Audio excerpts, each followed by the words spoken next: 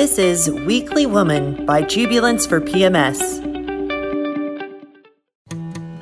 First, we have to give it up for our sponsor, Jubilance for PMS, the only supplement on the market to help relieve your emotional PMS symptoms. This supplement is produced by a woman-run company and is the only clinically tried supplement on the market for the emotional side of PMS. Just think if you could stop all the stressing and those anxieties that accompany PMS. It's totally possible with a supplement you take once a day. Learn more if Jubilance is right for you at jubilance.com. Today we're talking to Carole Baskin, who you might know from the Netflix documentary show Tiger King or her turn on Dancing with the Stars. We're talking to her about life, big cats, and being portrayed on camera. So welcome, Carole. We're so excited to have you. Hey, all you cool cats and kittens. Thank you for having me, Alice. So I just wanted to ask, first of all, what are you up to now that the world is starting to open back up and Florida is now completely open after the pandemic? The sanctuary is still closed because even though the people here are vaccinated, the cats have not been vaccinated. And it's my understanding there now is a vaccine available to the cats. But the problem is most of our population would be the equivalent of like a 90 to 120-year-old person. And so our vet's just not really sure giving them that vaccine is going to be the safest thing for them. So we're kind of waiting on that. So we're not open back to the public anymore. Oh, wow. That's so interesting. Did any of your cats catch COVID? I know that cats are able to get it. None of ours did, thankfully. Oh, good. There were a number in zoos and sanctuaries that did contract the virus. And it's the kind of thing, well, it's just like within people where it's an upper respiratory distress that would be really, really dangerous to cats that are as old as ours are. Yeah. We have some cats out there that are 25 years old. You multiply that by 6, and that's what they'd be if they were a human. Wow. And I hope you guys were all okay with COVID too. Yeah, I don't think anybody here actually contracted it. I've known an awful lot of people and I've had family members that contracted it, but nobody here at the sanctuary, thankfully. Okay, that's good. And I wanted to start off with some more fun questions too. So I wanted to know, where do you get all of your clothing? Because it's amazing. It all matches. It matches the sanctuary. Your background is all leopard print. Like, that's incredible. Where do you go shopping? Well, actually, I was going to ask the same of you because that is a tiger print shirt I had not seen anywhere before. Is that a jacket? It's a jacket. Yes. It's a little hot, but I was like, I have to wear this. Well, to not to destroy the illusion here, but this is shower curtains over my green screen. My daughter came up with that idea. And then, people know that I wear a lot of cat prints. And so every time somebody sees something in cat print, they send it to me, which has resulted in my closet being just overstuffed with cat prints. And then when I was on Dancing with the Stars, there's this company called Honey Me USA. And they sent me a whole bushel basket full of these kind of shirts. I love them. They're like these big, long, drapey, hide your curves kind of thing. And they're all in cat prints. So I love them. Oh, that's amazing. Oh my gosh. And you also are iconically known for your flower crowns. Who makes those? Do you make those? I have made some of them. This one was actually made by one of our online mavens, Deb Quimby. I thought she did a beautiful job with these flowers. Oh my gosh, that's gorgeous. I bought several of them online, but the nice thing after Tiger King is you can find them everywhere, whereas before Tiger King, they were really hard to find. Yeah, you are an icon now. Like, everyone wants to wear a flower crown. Maybe flowers are an icon. Yeah, it is uplifting right now during the pandemic. You can't wear flowers on your head. I mean, what kind of world is it? Yeah, totally.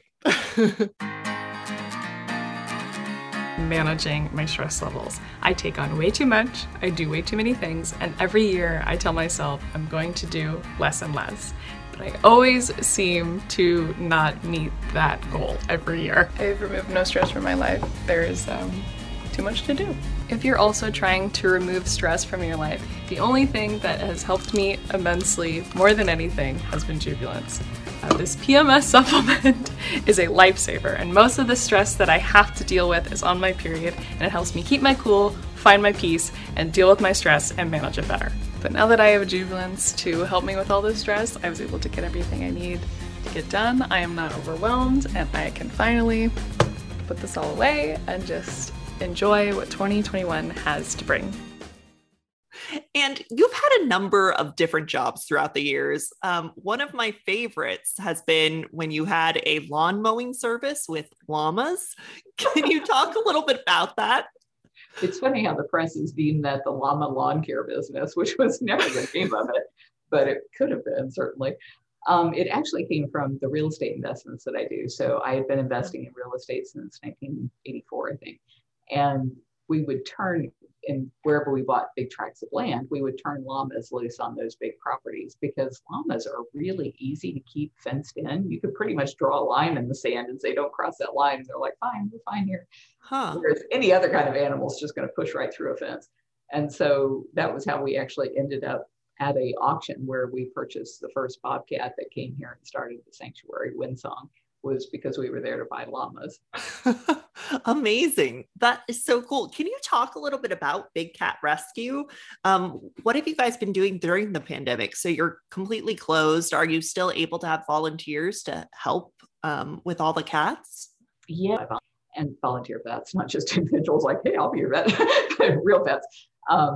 But as a result of COVID-19, we had to let go half of our paid staff, and we had about 20 paid staff at the time. So the people I had to let go of were people who were managing things like donor appreciation or doing outreach to schools and things like that. So we just, we cut as many jobs as we could in order to keep taking care of the animals, which is something we have to do no matter what. And we have to do fundraising and that sort of thing to raise between $3.5 and $4 million a year to take care of those cats. Wow. The fact that we have 80 to 120 volunteers at any given time and always have, like since the 90s, that number has been consistent. It's always somewhere between 80 and 120.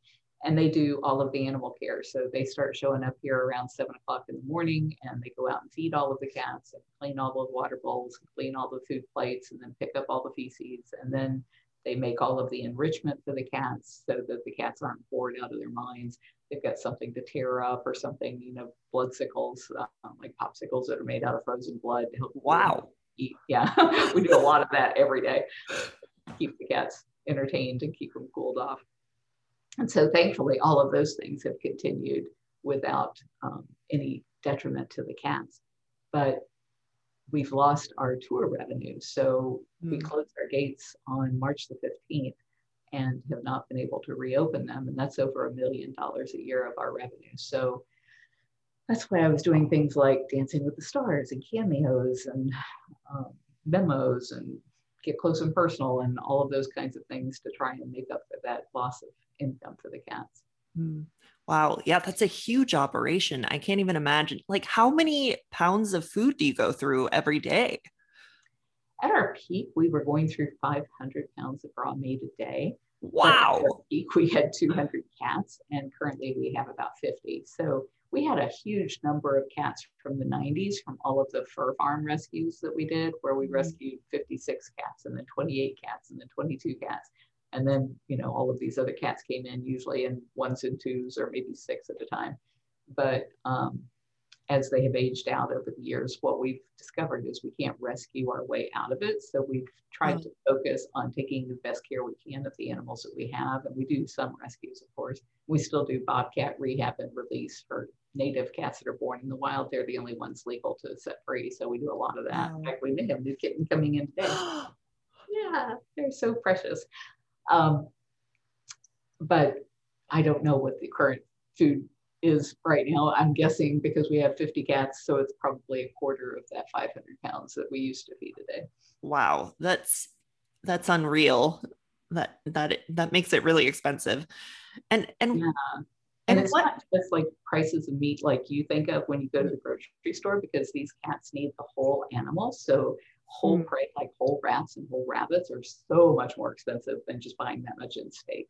Wow. Oh, that's interesting. Yeah, I wouldn't think that they would need to eat everything. Yeah, sadly, their favorite thing is the brains. They just go for that first. And so twice a week they get whole prey. Oh my gosh. And what prompted you to start Big Cat Rescue? You know, my passion was always to save domestic cats and kittens from dying in shelters due to overpopulation. But when I was 17, I started doing rehab and release for native bobcats. They get hit by a car, the vet can fix them up in 30 minutes, but then you're talking months of rehab for them to get ready to go back to the wild. And so I started doing that when I was 17. And then I was like, in 1992, I would have been 31, is when we rescued that bobcat that was being sold to a taxidermist when we were there to buy llamas. And that led us to the fur farm rescues. And then people started calling and saying, would you take my lion? Would you take my tiger? I'm like, what? What are you doing with the tigers? Does your mother know you're doing this? That was crazy to me. And stupidly, I thought, well, how hard could that be to fix, right? But it's taken us about 30 years and we're finally closing in on fixing it. But man, that's been a long, hard slog. Wow, that is amazing. That's so interesting that you were able to go from bobcats to these bigger cats. And great that you're able to release the bobcats back into the wild. That's amazing, the work that you're able to do. That's the best part of our job, is seeing them living the way they should live. Wow. I was actually recently in Yosemite and I saw a bobcat in the wild for the first time in my whole life. I had seen them at the zoo because I'm from San Diego, but to see it in the wild and it was like trying to hunt, it was just amazing. Wow. Oh, I'm so jealous. You know, Yeah. I never see them in the wild unless they're broken. And when people report to me that they've seen them doing their thing and being who they are, it's like, oh, I would love to see that. Yeah, it was pretty magical. I'd never seen anything like it. They're just, it's funny when you said, well, you could go from bobcats to tigers. There's nothing that's tougher than a bobcat. So if you can deal with a bobcat, tigers are no problem. Really? Why? I think it's because tigers are at the top of the food chain and they don't have to prove themselves every day, whereas a 20-pound bobcat is always looking to make sure that everybody knows that they're in charge. So they're just much more challenging and in your face than a tiger or a lion. Wow, that's really interesting. I wouldn't expect that. Yeah. And Carol, can you talk a little bit about going on Dancing with the Stars? I don't think anyone can forget the Circle of Life or Eye of the Tiger. Those were amazing. Your outfits were unreal, the sounds, the dancing. Can you talk a little bit about that? When Tiger King came out, of course, the media was all over us wanting to talk about it. And I wasn't willing to talk to anybody for a while. So I just put them all in a spreadsheet and figured at some point I would be able to deal with them. And my daughter looked at the sheet and she said, you know, I really love Jimmy Fallon and I love Dancing with the Stars. You should do that. And I thought, well, Dancing with the Stars sounds like, because I'd never seen it, so I didn't know how it worked. And I thought, if I could get somebody who is a celebrity involved with me on this show, then maybe they could help us get the Big Cat Public Safety Act passed through Congress, because Congress always wants to know what celebrities are working on this with you. And so I didn't understand that I was supposed to be the celebrity, because it never occurred to me till that point that anybody even thought of me in that way. And so they told me that I was going to have to learn how to dance. And I'm like, I've never danced a step in my life. There's no way I can learn how to do this. And so they sent me this video clip of Cloris Leachman, who was like 90 years old, I think, when she was on the show. And they're like, if she can do it, you can do it. And I was like, yeah, you're right. I was wrong. Cloris was a much more of an athlete than I was at 60. I think you did a great job. I love seeing it. It was so fun. And like those amazing costumes and just like getting up there takes so much confidence. I think that's awesome. You know, the costumes were my favorite part. And the ladies who did the costumes came to me really timidly. And they were like, you know, we don't want to offend you or upset you, but, you know, we'd like to do some things that are a little bit different than we've ever done. And I said, as long as there's no fur, feathers, or leathers, then you guys just knock yourself out. I don't care what you do. And they said they had more fun designing those costumes than they ever had. So it was fun to wear them and fun to see them enjoying being able to be so creative. Oh, that's amazing. And so, for everyone in our audience who hasn't watched Carol's take on Dancing with the Stars, you have to watch her Circle of Life dance, which is so cool. And she is dressed like a lion. It is so good. It's just so fun. You'll all love it, and it'll bring a smile to your face. That took hours to do. And my dance partner, Pasha Pashko, he actually had like the whole nose built out, but his took even longer, and he couldn't breathe. The whole time he was out there, he's having to breathe through his mouth because that was just suffocating him. And yet he still did such a great job. Wow, that's amazing. And did you choose the music for it? What they had asked me at the beginning was all of my favorite songs. So I gave them a list of a dozen different songs, and they chose everything after that. Oh, awesome. It just fits so perfectly with you and like Big Cat Rescue. It's awesome. It was a lot of fun. And the people there were so sweet. In fact, we're doing a premiere in LA in August for The Conservation Game, which is a film we worked on for 5 years. Same 5-year period we were working on the people that produced Tiger King. And so we're going out there to help them promote it, and have already reached out to the woman who had asked me to be on Dancing with the Stars. Her name's Deanna Katz. And so we'll be spending some time with her while we're out in LA, because it's just like family now.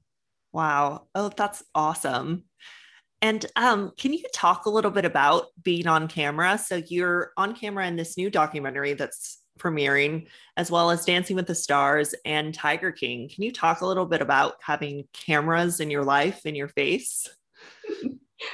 I got really accustomed to having cameras rolling all the time, but it was usually me holding the camera or directing the camera at the sanctuary because, like I said, politicians always want celebrities to have their pictures made with and to show their constituents that they're connected to celebrities. And so I figured, we'll just make celebrities here because we weren't able to attract the attention of anybody who was a celebrity. And so I had an operations manager at the time named Scott, and he was this attractive guy and really charismatic. And so Animal Planet was running a contest for Animal Planet's Hero of the Year award. And we promoted him like crazy to be the hero of the year. We did all these videos of him at the sanctuary and on rescues and all of that kind of stuff to promote that. And it became just every day out here, there were cameras rolling on Scott, rolling on the volunteers. You'll hardly ever find a picture or video of me anywhere here at the sanctuary because I'm usually, like I said, behind the camera. But as soon as he became Animal Planet Hero of the Year, he decided he had a career in film and left. So I had to start over on our next operations manager, the big star. And so whenever film crews have reached out to us, we've always said, sure, come out, welcome to film.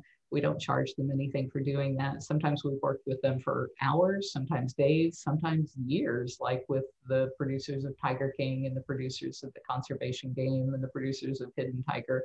Those were all being worked on simultaneously over a 5-year period. Wow.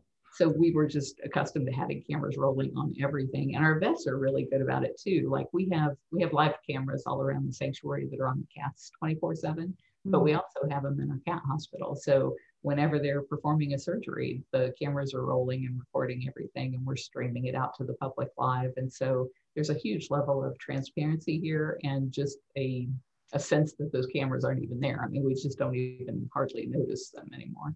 Yeah, that seems like a great way for the public to learn more about big cats and about veterinarian medicine in general. Yeah. That's interesting. And you were really the star of the show in Tiger King. Can you talk about your portrayal? How did you feel about it going up on Netflix? We were shocked because in all of the years that we have worked with filmmakers, we've never had filmmakers try to twist things into the false narrative that Tiger King was. And even though the people that we go up against, these animal abusers and people that kill tigers when they can't use them anymore, they have said horrible things about me for decades. But the media, when they research it and they find it not to be true, they usually don't expand on it. They may say, and Joe says she killed her husband, but they don't try to make a big deal out of it because there's no big deal to be made. And even though the producers of Tiger King had asked me all of those questions and I had given them all of the evidence that should have made none of that important for their show, they just didn't produce that evidence and then instead allowed these people to just carry on ad nauseum about me without any kind of rebuttal. So it really shocked me that people would see that and believe it, because I've dealt with them saying those kinds of things before and nobody ever giving them any kind of credence or believing it.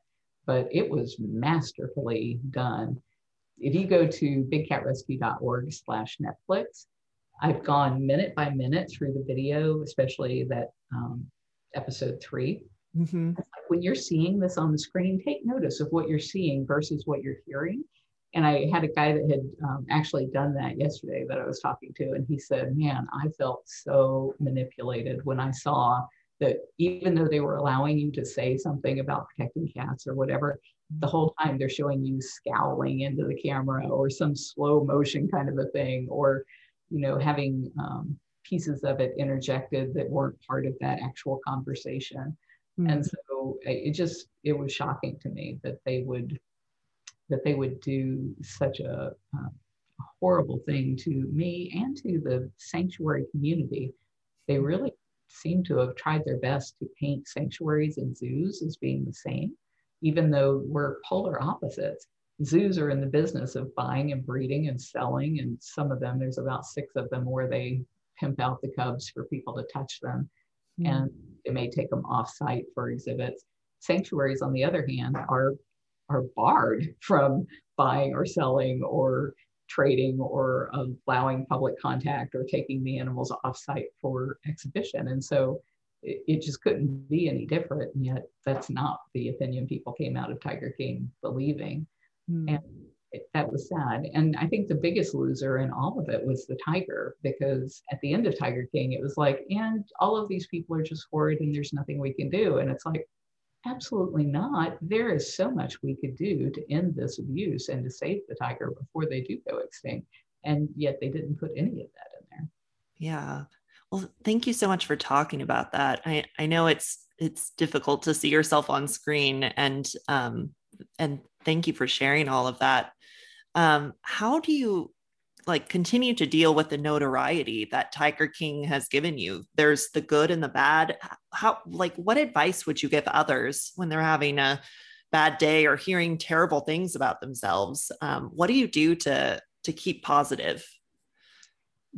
I think I'm really fortunate in that I believe that we are eternal and that we all decide when we're on the other side of the veil what we're going to do in the next life, and we all kind of jump in it together. We're going to have the good guys and the bad guys, and we're all going to play our parts, but the whole purpose of that is to lead us all as a collective to a higher sense of enlightenment. And so I believe that everything is working together for good.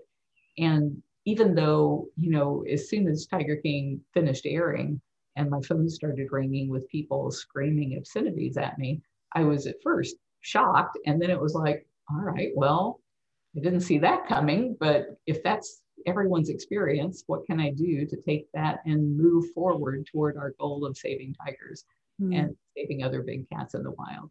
So I think it's been helpful in that respect, because even though I don't think the show did a good job of explaining the situation that big cats are facing or what we could do to fix it, it at least gave me the platform to talk about it to people like you. So I think the bill is moving forward in a way that it might not have ever moved before. Sorry, all the pinging. I'm on a vet. Oh, yeah. So we've got a new bobcat that just came in that's really weak. And so it's the vet talking to everybody about what to do. Oh, okay. Well, thank you, Carol. And can you just explain a little bit about the Big Cat Safety Act to our listeners and what that is? We decided back in the 90s there was no way we could rescue our way out of this, because these people that are pimping out cubs are producing literally hundreds of cubs every year and then farting them into backyards, basements as private pets, killing them when they're too old to be used, which is about 12 to 16 weeks, or raising them up until they're old enough to breed, breeding them a time or two, and then killing them for their teeth and their bones and their skins and all of those illegal activities. So we decided, since I first tried to educate people who were abusing these animals as to better ways to feed them and to house them and take care of them and how to raise money for their facilities. It didn't include cub petting, and they didn't want to be educated. Money was too easy for them, and they didn't care about the animals. And so in the 90s, we started pressing for a federal bill that would ban the private ownership of big cats. And so it went through a number of different names because it usually takes several sessions, but it ended up passing in 2003 as the Captive Wildlife Safety Act. And so what that did was it made it illegal to sell a big cat across state lines as a pet. So there were a number of parameters, but at least it slowed down the number of cats that were being bred and discarded. And ever since 2003, we've been trying to close that loophole and make it so that you can't own these cats and you can't pet these cubs. Great. So if we stop the cub petting, there won't be a reason to keep breeding and discarding cats. And as far as the ownership goes, people can keep the ones they have. They just can't buy or breed more. So that will die out over time. In the next 5 to 10 years, all of those cats in backyards and basements will have died out, or they'll turn them over to legitimate sanctuaries when they can't use them for all of the crappy things that they use them for currently. So I'm really hopeful that it'll pass. It passed the House for the first time ever with a 2/3 vote in December of last year, but we ran out of time before the Senate got to hear it, so we had to start all over again. Of course. So we've got 200 members of the House signed on as co-sponsors now and 24 in the Senate, so we really think it's going to happen this year. That's wonderful. And I really think probably Tiger King pushed that to the forefront, and like you as Carol Baskin leading the charge. I think that's wonderful. Well, actually, that's what you would think, but it hasn't been the case because it's been really awkward for me to go in with our partners that are working on this bill because all people want to talk about is Tiger King if I'm there.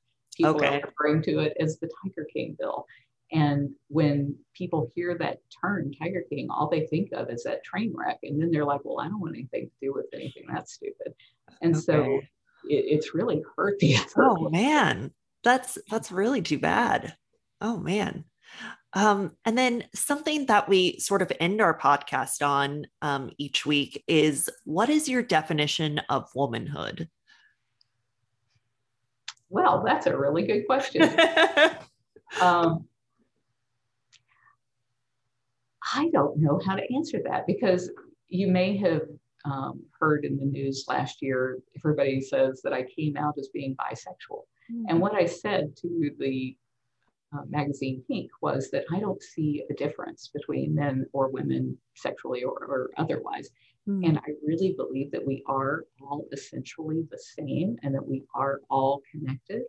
And so it's really hard for me, like when I think of myself in this woman's body, I'm like, well, that was an interesting choice of clothes for this time around. I don't know that this was the best thing because I would have much more power had I decided to come in the body of a man during this era. This might not be true in the next era of people coming up. So to say, what does it feel or what do I think of the term womanhood? I think it's a construct that doesn't apply to me.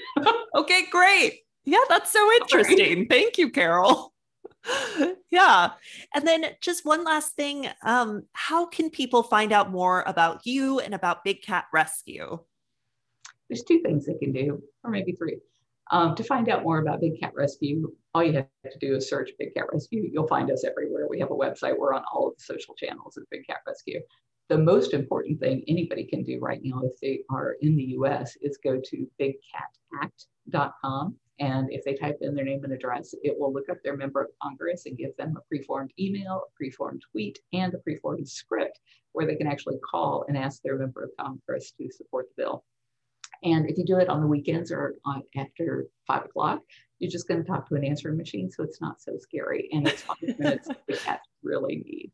And then finding about anything that has to do with me, if you just Google Carol Baskin's diary, you'll find out everything I've ever said or thought in my entire life.